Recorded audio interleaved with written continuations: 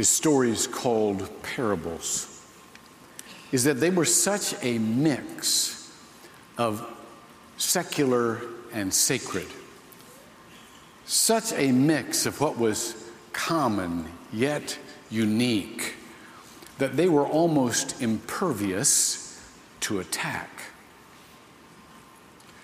This was at a time when there were many voices being raised in reaction to what Jesus was doing. It was so powerful. For every action, there's an equal and opposite reaction. And so there was a pushback time.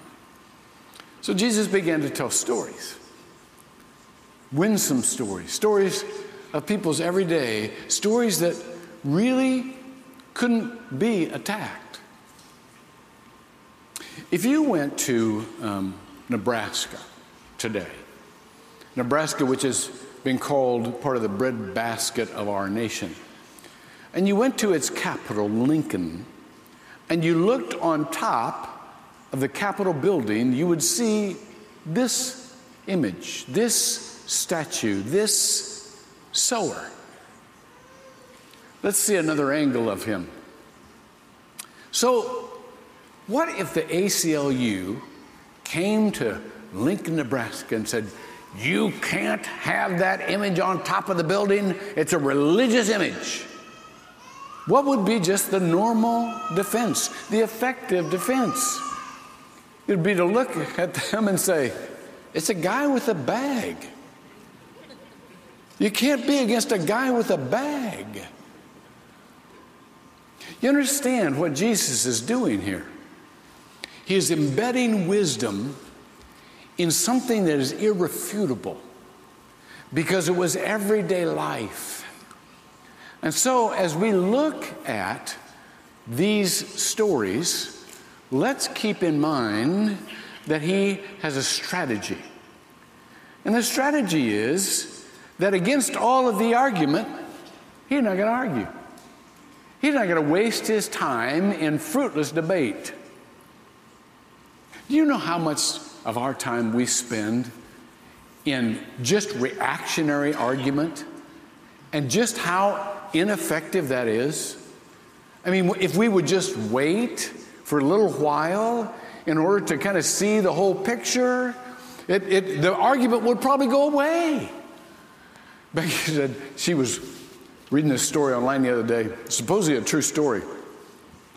This guy at Domino's Pizza gets this angry phone call from somebody who's just had a pizza delivered. And the voice on the other end says, "I cannot believe this. You guys sent me a pizza with no toppings. Nothing. Nada. Do you know what a pizza with no toppings is called? Bread." The manager says, "Oh, sir, I'm so sorry. Please forgive us. We'll make this right." Long silence on the other end. And then finally this meek voice says, "Oh, wait. I opened the box upside down."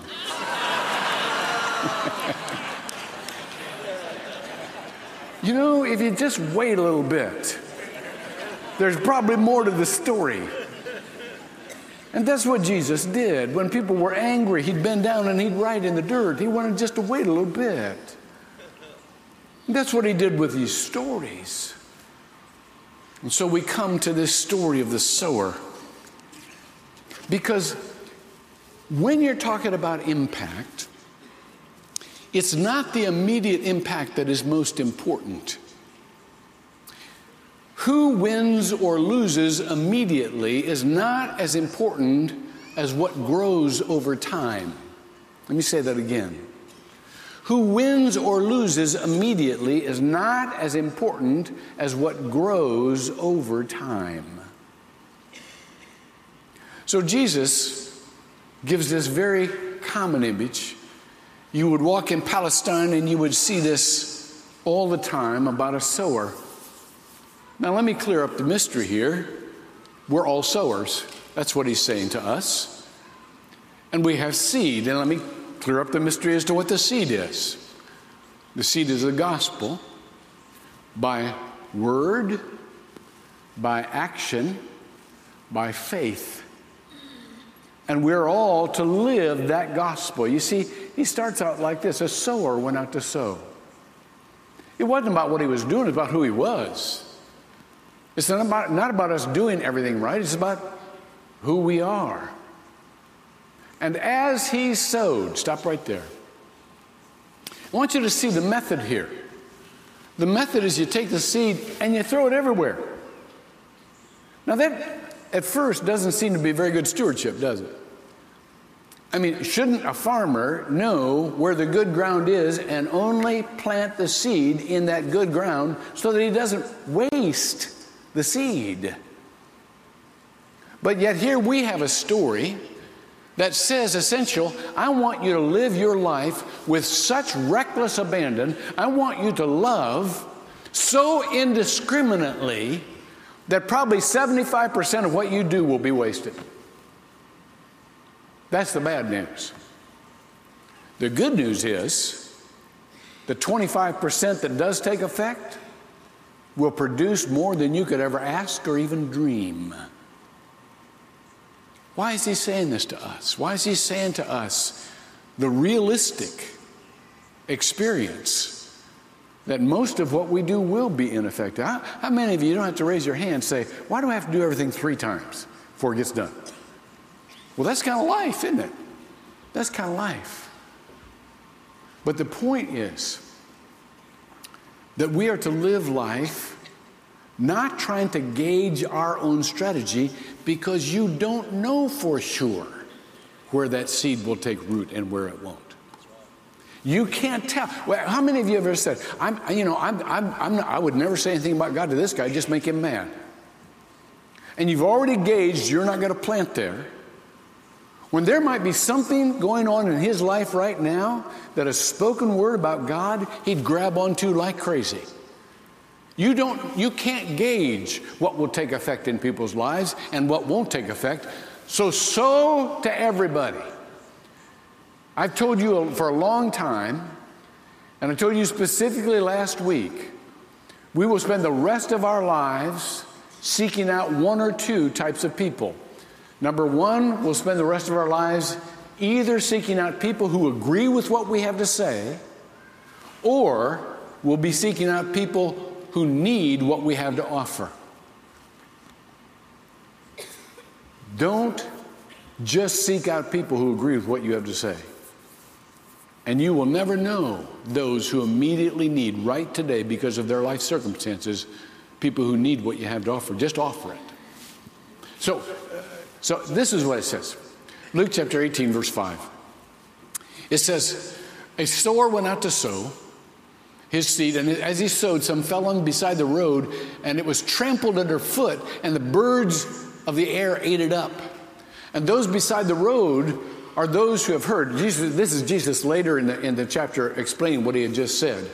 Then the devil comes and takes away the word from their heart, so that they will not believe and be saved. 4 types of soil here. Number 1, hardened.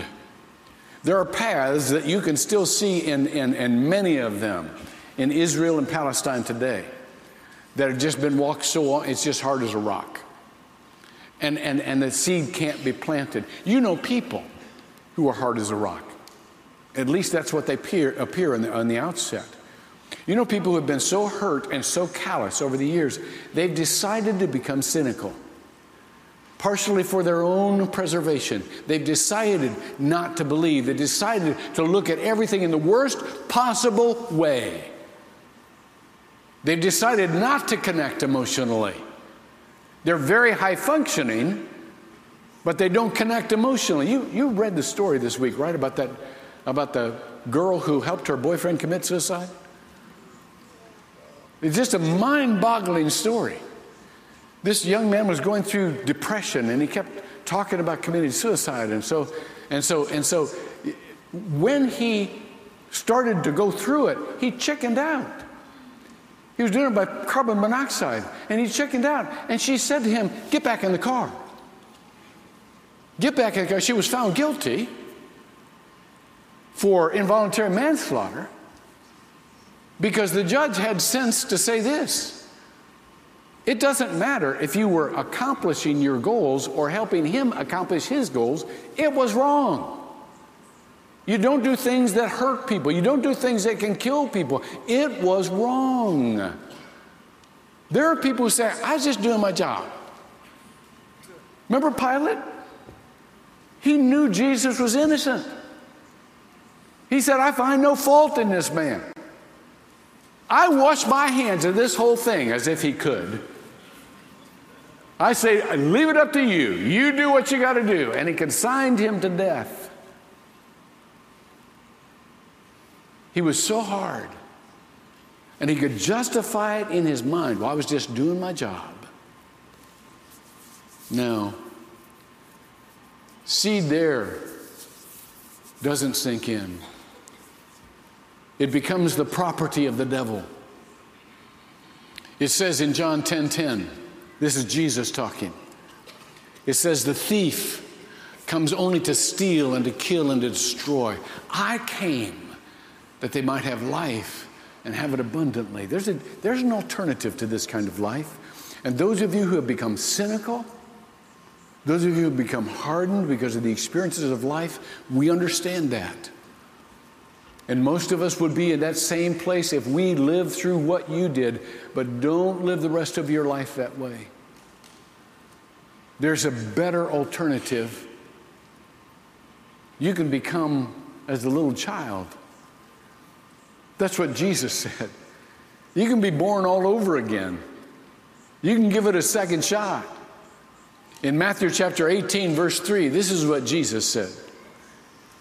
It says, unless you become as little children, unless you are converted, that is, I don't care how old you are, you can start life over again. You understand that? You can live life differently. Some of you are so tired of being mad. It's wearing you out. Some of you are so tired in looking at everything in the worst possible sense and being depressed all the time. You don't have to live like that. You can become converted like children and enter the kingdom of heaven. You can decide, I'm going to trust God because I think He's got the best for me in store. That's an option. Well, let's go on to the next one.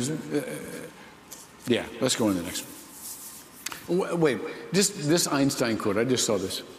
The Einstein quote. Albert Einstein said this, for people who love mystery, and that's what stories are. This was also the genius of stories. He'd say, the curious will go deeper into God, and the cynic will write it off and stay out. Therefore, they judge themselves. Einstein said this. Albert Einstein said this in his book, The World as I See It. He said, the fairest thing we can experience is the mysterious. It is the fundamental emotion that stands as the cradle, I love this phrase, as the cradle of true art and true science, and I added, and true faith. And he who knows it not is as good as dead. Are you curious as to what God might have for you that's new? Become as little children. Here's the second category, the shallow. It says in Luke 8:6, it says, other seed fell on rocky soil as soon as it grew up. Now let me tell you what rocky soil is. In Palestine, there's a lot of limestone. There's just a lot of sheet rock, so to speak. And the wind blows and dirt covers up that limestone. And so there may be a half an inch, there may be an inch of dirt that just covers up the rock. And so when a seed falls, it can germinate in that inch worth of soil, but it can't put down roots. And that's what it's talking about here. And as soon as it grew up, it germinated, it sprouted, but it withered away because it had no moisture. The roots couldn't go down. The sun, in another version of this parable, the sun came out.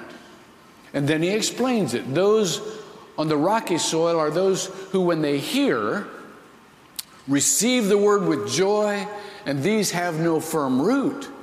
They believe for a while, and in the time of temptation, they fall away. Life is hard. You know this, don't you? There's no doubt that you're going to run into hardship. The doubt is, have you got the kind of faith that you've cultivated that will last through the hardship?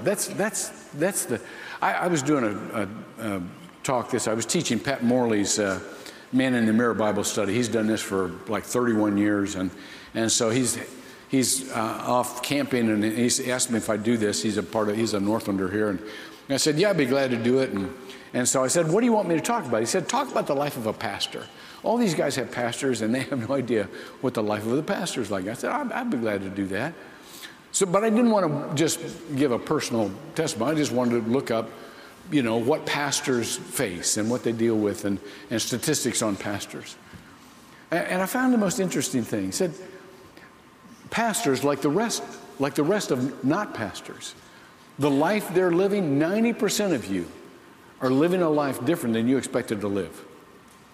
This isn't like you would expect it to be. And so I taught in seminary for at least a decade at Reformed Theological Seminary. And I taught practical theology. You can't teach enough to a young man or woman to come out of seminary. I just had men in this one. But you can't teach enough to equip them for what they're going to face in the parish, in the congregation. And so 90% of them say, this isn't like I thought it was going to be. Watch this. 50% of ministers just starting out won't last 5 years. They had all the good intentions, but man, they face the difficulties of a congregation. They don't last 5 years. 50%. Listen to this stat. This comes from Barna. This isn't what I just made up out of Reader's Digest. Do they still have Reader's Digest? Okay.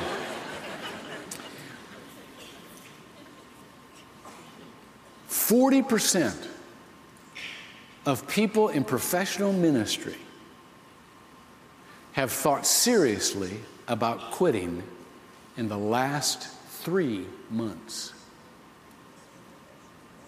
40% have thought seriously about quitting in the last 3 months. Now, let me just ask you a question. Jesus used to do this all the time.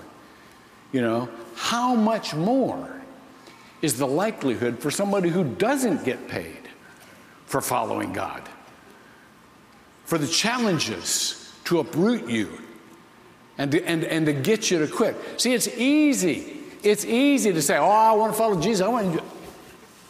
It's hard to build a life that ensures the longevity of following Jesus. This is a period they're in. Jesus has seen follower after follower leave him. In John, and I love the numbers on this, John 6:66. John chapter 6, verse 66. John 6:66. This is what it says. It says, as a result of this, as a result of the difficulties and the pushback and the hardship, many of his disciples withdrew and were not walking with him anymore. It's the norm for life. That's why Jesus challenges us in the Sermon on the Mount with Matthew chapter 5, verse 10. And he says, blessed are those, happy are those who have been persecuted for the sake of righteousness, for theirs is the kingdom of heaven. Hang in there. You'll be glad you did. Then there's the seed that falls on the good soil that has all kinds of bad stuff in it. You see, good soil doesn't just nurture good things, it nurtures bad things as well. It says in verse 7, other seed fell among the thorns, and the thorns grew up with it and choked it out. And the seed which fell among the thorns, these are the ones who have heard, and as they go on their way, they are choked out with worries and riches and pleasures of this life, and bring no fruit to maturity. Isn't that an interesting phrase? With worries and riches. With worries and riches. If we have a faith that is added to the good things of our life, I got a lot of good things in my life, and I just add Jesus Christ, and he's one of the best things in my life. If that is your scenario, then ultimately you will come to a life that disregards Jesus Christ, functionally speaking. You may still believe in him, but you don't go to him. You know why not? Because God doesn't demand your attention. The world demands your attention. If you've got a boat, you need to pay attention to the boat, or you're wasting your money. If you got an obligation, you got to go. You got to check it out. You got stewardship. There's a weight that comes with riches. That's why, as I told you last week in Luke 14:18, the master gives the banquet and he invites people, and they've got all of these very good reasons why they can't come. But they all alike began to make excuses. The first one said to him, I bought a piece of land and I need to go out and look at it. Well, that sounds totally reasonable, doesn't it? Doesn't that sound like a responsible landowner? Yeah. Except it's taking him away from God, from paying attention to God. And the rest of the story, I just bought a pair of oxen. I got to go look at it. I just got married. So I can't be going to parties. I just got married. All very good reasons. Do you understand? The more of those you have, the more likely you're not to carve out a time that not only prioritizes God, but makes God the determining factor where to place everything else. Good things are good things. But good things unplaced around the throne, who do not relate to your relationship with God, will ultimately choke your relationship with God out. And you know what? God's many times not going to take away those good things. I mean, sometimes he will demand that you give something up. On rare occasions, a rich young ruler, comes to Jesus and said, hey, what do I need to do to inherit eternal life? And Jesus said, well, obey the commandments. He said, done. I do that. Done. And Jesus, looking at his pride and looking at how much he loved his money, knew at least in this one case, he needed to see if he'd walk away from that. And he said, so sell all you have, give it to the poor, follow me. And the man went away sad. Why? The Bible says, because he had so many riches. Now let's take the most beneficial view of this guy. Let's say, look, that comes with a lot of responsibility. There were probably a lot of people depending on him. He probably felt an obligation to them.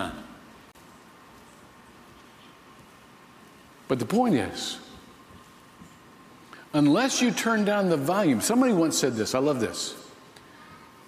Maturity begins when you begin to realize that the volume knob turns to the left as well as to the right.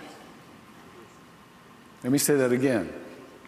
Maturity begins when you begin to realize that the volume knob turns to the left as well as to the right. The whole world is shouting at you what you ought to do. You need to turn to the left, not to the right. You need to turn the volume down on the world enough that you can hear that still, small voice that whispers to you after the storm, that says God's not in the spectacular, God's not in the wind, he's not in the fire, he's not in the earthquake. He's a whisper. You need to listen. Well, let's skip the wheat and the tares. That'll just prolong the thing. Let's go straight to the good soil. Luke chapter 8, verse 8.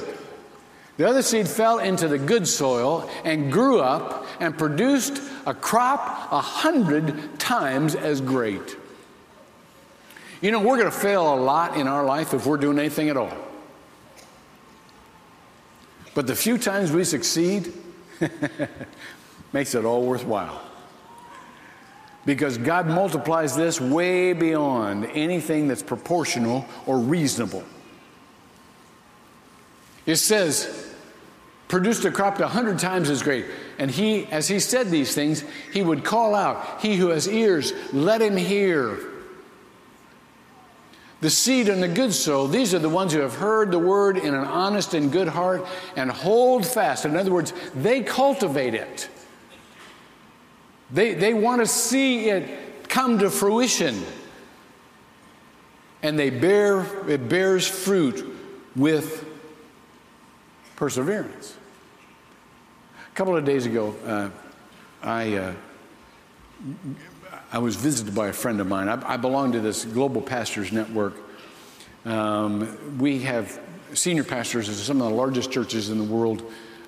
Probably at least 75 to 100 countries are represented in this network. And once a year, we get together and we just swap stories as to what God's doing. It's probably the most encouraging thing you could possibly do. I haven't been in a couple of years because I had other obligations nationally, but so he came to see me. His name is Elias. Elias, are you here, by the way? Any chance you're here this morning? He was going to come back up. He was going to South Florida. He's going to come back up if he could. Okay, he didn't. All right, I got to tell you a couple of these stories on my own then. So I said, tell me what God's doing in the rest of the world. I wish you could have been in this room. He said, okay, just off the top of my head, let me tell you what's happening in Ukraine. He said, you know the war-torn area of Ukraine? The Crimea, where Russia's coming in and re-annexing that territory, and there's war there. And he said, do you know that in the last few years, 200 churches have been planted in that territory? He said, let me tell you a story about one of the church planters. He said, I heard this was going on from our brothers in Ukraine. And so I said, well, who can I go see? Who's one of the church planters who's doing this? They gave me a name. And they gave me an address. I went to Ukraine with a couple of friends. I spent 3 hours on the road going through no man's land. I mean, this is out in the middle of nowhere. I knock on this guy's door. He doesn't know who I am from Adam. And I'm thinking, I'm going to have to explain why I'm here and coax out of him what he's been doing, because everybody in this territory is paranoid, and with good reason. So I knock on this guy's door. I tell him that I'm from a Global Pastors Network, and he says, oh, I know who you are. Come on in. We've never met before. I said, how do you know who I am? He said, 2 years ago, the Lord gave me a vision that somebody from a Global Pastors Network would come and visit me to see what was going on. You're the man. And so he sits down. Listen to this. He said, tell me what's going on. He said, how are you planting all these churches? And he said, well, sometimes we just gather in a spot, and sometimes we rent a place. But it's better to buy a place if we can, because then at least we can stay a little while before they find some legal reason to kick you out. And he said, let me tell you about one of these places and how hard this is to do this. I know it's hard because this is the country, this is the territory where my father and my grandfather were tortured by the KGB. And he said, we just bought this place at this little park to build a church there, for a church. I didn't know whether there's a building or they had to build it, but we bought this place to build up the church. And he said it was such a sweet spot. I was so excited that I traveled a long distance to tell my father, who's still alive, and who had told me the stories of his torture. It's the KGB. My dad said, so how are you doing? And he said, Dad, we're doing great. He said, tell me about the places you've planted churches recently. He said, well, I'll tell you. The most recent place we've bought to build a church. He said, it's in this particular park. His dad just started pouring tears. He said, Dad, what are you crying for? He said, years ago, that's the spot where your grandfather and I were tortured. And we prayed during that torture that someday this place of torture would become a church.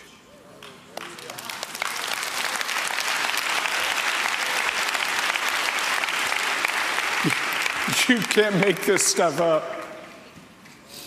He talked to me. I wish I could do this all afternoon, and I probably could. talked to me about Mongolia. He said years ago when I first went into Mongolia, there were like 60 Christians. All of the culture was not ripe for Christianity. All of it was hard ground. But those Christians were faithful. And they were evangelism minded. And they spread their seed wherever they just sowed to the kingdom. With this prayer, God, if you will multiply the Christians in this country, we commit to you that for every 200 new Christians, we will send one as a missionary to other parts of the world. Today, there are 60,000 Christians, and Mongolia is one of the leading missionary sending nations in the world. Mongolia.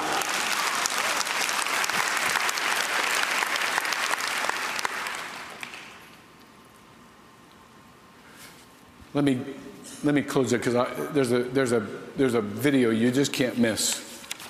And then I'm going to pray over us. The moral to the story. I remember this little kid that was in Sunday school, and in third grade he had Mrs. Brown, and Mrs. Brown would always tell the stories of Jesus. And then when she got done, she would say the moral to the story is. She would always tell them the point as to how they could apply it. Well, he graduated to Mrs. Smith's class in the fourth grade, and she told stories too, only she never added that last part, never said, this is the point, this is the moral to the story. And one day they asked this little boy how he liked his new teacher.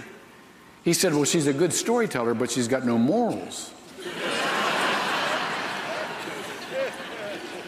So I don't want to be the pastor who has no morals, so let me tell you the moral to the story. God gives us these great gifts because we are to seek out those who need what we have to offer. We can't always tell who those people are, so we have to sow indiscriminately. We have to give these great gifts of the gospel, whether they come through word or through action, acts of love, or whether they come just through faith. We've got to do that because you never know in the most unlikely character when that seed is going to land on good soil.